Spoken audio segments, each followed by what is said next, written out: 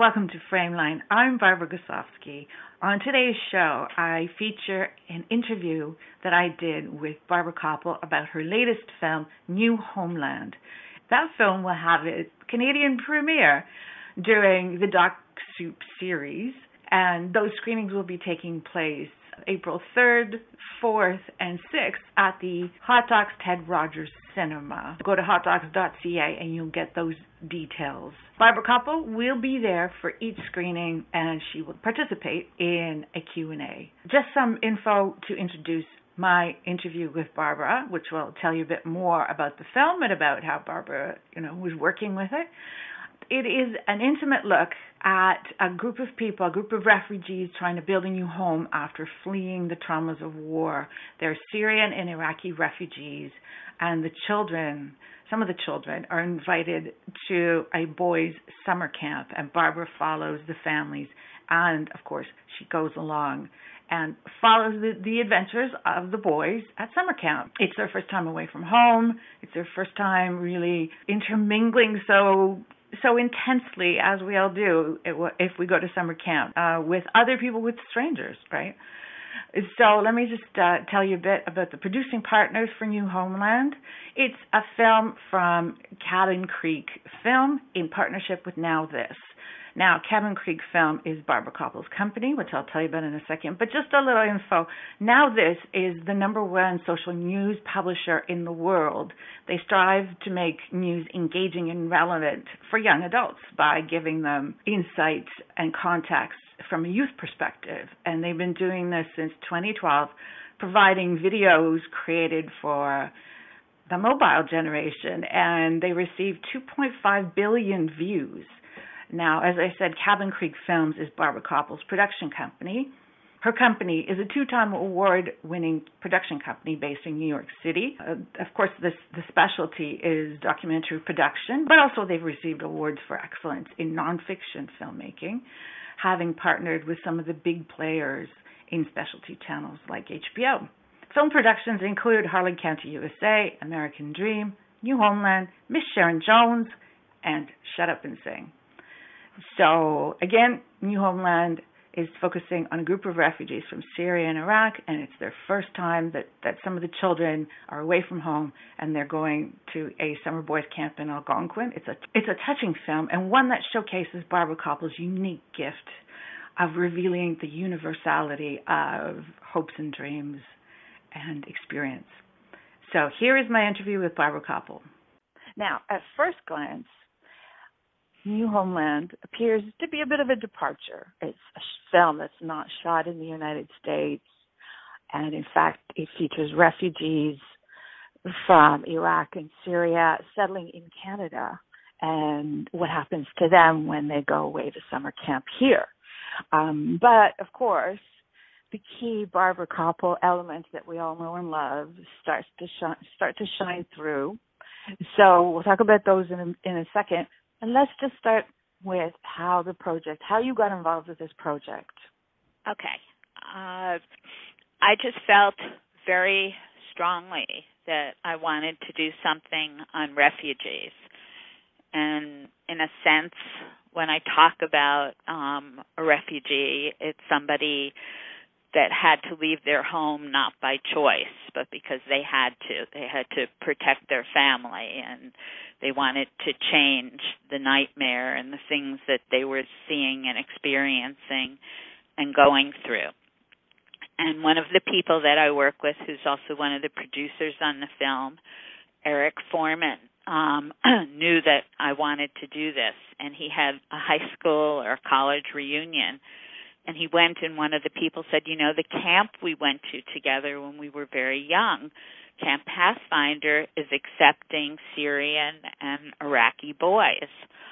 And suddenly lights went out, and Eric came racing back, and he said, do you want to do this? And I said, yes, I'd love to. And so we called up Michael Sladden, who's the owner of Camp Pathfinder, and asked him, why are you doing this? And he said that he had been troubled by the anti-immigrant environment that had developed in our country, the United States, and he's American also. and he wanted to start to embrace these people and their children, and that's how it started. He gave us a hard time at first, but then he relented and let us come and film. Was part of the hard time his fear of what would happen when a camera crew was there? I know you work with a small crew, but you really get up close and personal with all of it. Well, he had never worked with us before, and he wanted these kids, these young people, to have the most wonderful experience of their lives and not hinder anybody. And this camp is 104 years old. He's been going to it since he's been 11 years old. It's a boys' camp, and he just wanted to make sure that us being there wouldn't change the experience for them.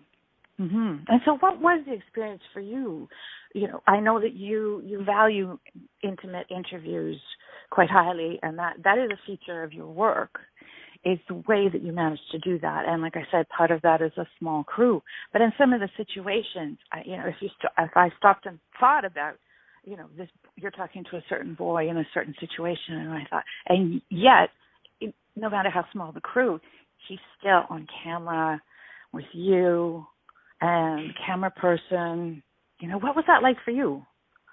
Well, being there was incredible because I just feel that being in nature and watching these young people and, the many challenges that they have to go through, which to me in a sense are universal, of making friends, of being somewhere for the first time, and it's all of us go through it. And so I just felt so happy to get up in the morning and bathe in the cold lake because there was no running water.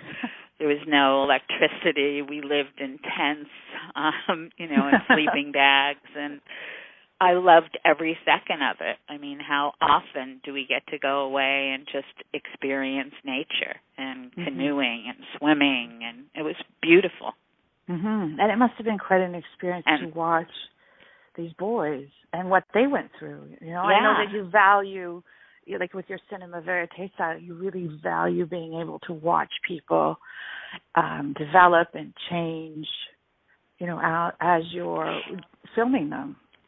Yeah, I mean, these young people had been through hell in their own homelands, and two of the boys, their father was thought to be murdered, and they saw explosions and people die, and all of these families had witnessed such horrors and gone through so much.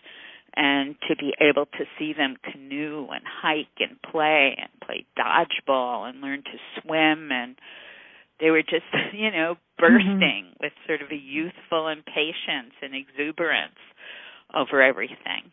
And I think that it built a lot of confidence and a sense of accomplishment and overcoming fears. It was great. And the most important thing was building friendships with each other and with new people, with Canadians and Americans, and perhaps lifelong friends.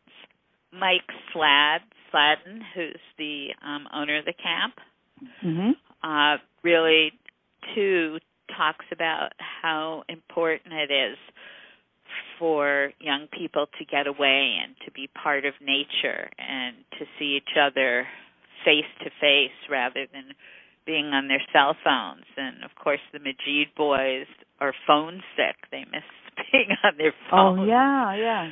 So for a small bit of time, they really got to be able to be part of nature. What struck you about the program, the fact that Canadians are able to sponsor refugees, and they themselves, the sponsor families, have built a relationship? 3 refugee families in the film were welcomed by private Canadian sponsors in this incredible program. And what happens is that the Canadian sponsors are given a family. They pick them up at the airport when they first come in, and every single one of the sponsors, it was amazing, was inspired by this photo of this young boy who had died trying to escape, of a dead refugee child The one on the beach, by the side right? of the sea. Yes. And for them, it's an amazing commitment because they agreed to take responsibility of these families for a year in terms of their accommodations, health care, help with paperwork, clothing, food, schooling, friendship, learning English. I mean, they just gave of themselves and became so close, and most of them are still very involved in these families' lives and feel like that's part of their extended family. So it's really beautiful. Mhm.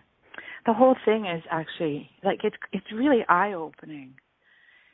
Even as a Canadian, because we heard about the project, we heard about people sponsoring refugees, families, and their relationships, and there were I only got glimpses of these relationships, but for us to see it in the film more clearly, all the relationships really, when I think of the sponsor family. Yeah, and I think Canada has just celebrated the 40th year of its refugee program.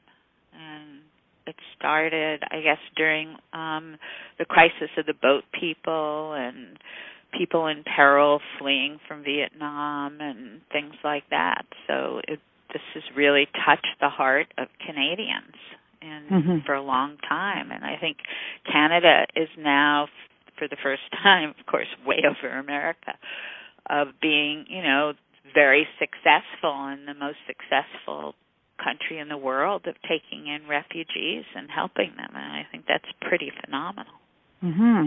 Yeah, this tendency in your work of making political statements as well. I mean, I don't think you set out to make a political statement, right? That's not your be-all and end-all of making the film, but that often ends up happening, or it's often the impetus, like with the film about the Dixie Chicks, like it starts the conversation, and in this case, it starts the conversation. And even though this was filmed in Canada and is a specific type of experience, especially with the boys at summer camp, you still manage a political statement. Even in the way that this is what's happening in Canada, and you make a reference to this could never happen in the States. That's true, but I don't really say that. I think people hopefully just pick that up for themselves, that kind of information. And I just think that really what this is all about is that these refugee parents express universal feelings that many of us as parents have and see in ourselves. And they were traumatized, and they just want what's wonderful for their children, and to see them have a great future and an education and be safe and have friends and loved. And that's a lot of what this is all about, that we're all the same. Exactly. But some of us have gone through very traumatic situations and seen something, and we've left everything behind. The Zinn family, the mother, early on in the film, talks about, how she has to leave her family and everything that's beautiful and everything that's good. She's leaving behind, and she doesn't know if she'll ever see her mother again. And her mother says to her, just take care of yourself and your family, and this is your fate. You must go. So being torn apart in that way is so difficult. Yeah, I mean, that may not be something we could relate to, but we can certainly relate to the family bonds within the refugee family, like parents wanting the best for their children, and their fears and their worries, even for a child to go away from them for the first time. He's not taking home tonight, and or he's not going to be here for 2 weeks. Those kinds of fears, right? Exactly. Yeah, I think that. Oh no, exactly. That same family, the Zinn family, having the last dinner with their parents. And the mother and the father saying, all these things that they have to do over and over again. Like, okay, the be advice. good to your friends, get a lot of sleep, eat well, pick up after yourself, all these different things which every family would do. Every family wants to hopefully protect their children and wants the best for them. Mm-hmm. When the children were finally at the camp and, after a couple of days they loosened up a bit and started to get into things, were you surprised in any way by how some of them adapted? Well, this film shows warts and all, and one of the young people was a 14-year-old boy named Omar, and he has, his father. He grew up without a father. He went to live in Turkey after he left Iraq, and they had to form gangs and be protected. And he saw some really terrible things, and he is very troubled. And he came to camp and had a difficult time adjusting, and so it shows all the different things that trauma can do to people. But and then on the other hand, what was for me joyous to see, in a positive way, was the development of someone like the little Muhammad. I called him Little Muhammad because he was the shorter one, right? Yeah. The development. Yes, we all did. He also, Little Muhammad, also came from a home where there were just he and his father, and he was surrounded by 6 women, his mother and 5 sisters. So this was the first time that he had ever been at a boys' camp, surrounded by lots of boys and away from, his family ever. Mm-hmm. And he was adorable. You'd have so much empathy for him. Yeah. And he came from a home that you could see was full of love and full of joy, and his father just adored every single child and was so full of enthusiasm and love. And your takeaway from this, watching, you had the privilege of watching this all unfold, and I think you brought it to us in such a rich, fulfilling way that we get to see it. In fact, I think that this film ended up showing us when cinema verite really works. When that kind of style of filmmaking, that this is the type of payoff you get. You get this sort of rich an invitation into this experience that is so full in so many ways for the viewer. And that's so nice of you to say. It's so great. Yeah, that's exactly how I felt. Oh, thank you. And thank you from all these families, and also too the families are going to be seeing this film in Toronto for the first time at Hot Docs, Doc Soup. And so that's going to be very exciting that they're all coming and they're all going to be able to see themselves on screen and hopefully talk to an audience. And I think also, too, for me, that this film serves in a way, if there is a political statement, as a call to all of us who see it to ask ourselves how our own communities and organizations or families can play a role in helping refugees, just as the Canadian sponsors did, and the camp director so givingly chose to do. So hopefully all of us can figure out a way to fill this vacuum. And for you as a filmmaker, with your long and rich career in filmmaking, and with this, it feels like yesterday. Really? Yes. It's like each film is a new adventure. And does this feel like it's part of? Does it feel like it's part of an ongoing adventure as well?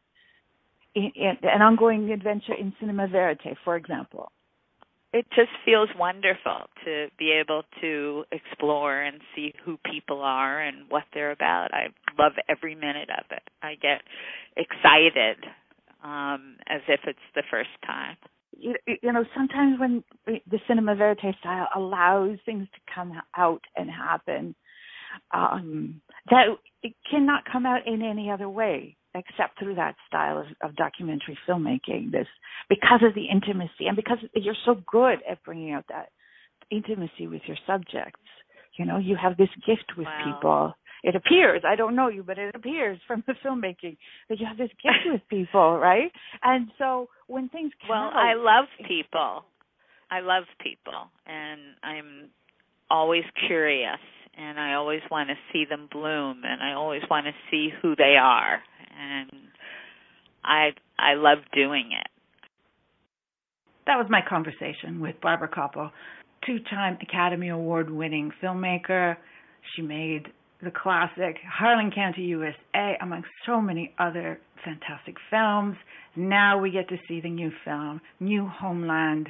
I'll go over the information again for you so you don't miss it. Don't forget to go to hotdocs.ca. It's being shown during Doc Soup, which is a hot dog series presented at the Hot Docs Cinema. The screenings will be on Wednesday, April 3rd, Thursday, April 4th, and Sunday, April 6th. Hotdocs.ca. Don't miss it. She will be there at every screening to talk to the audience. That's it for Frameline. Thanks for listening.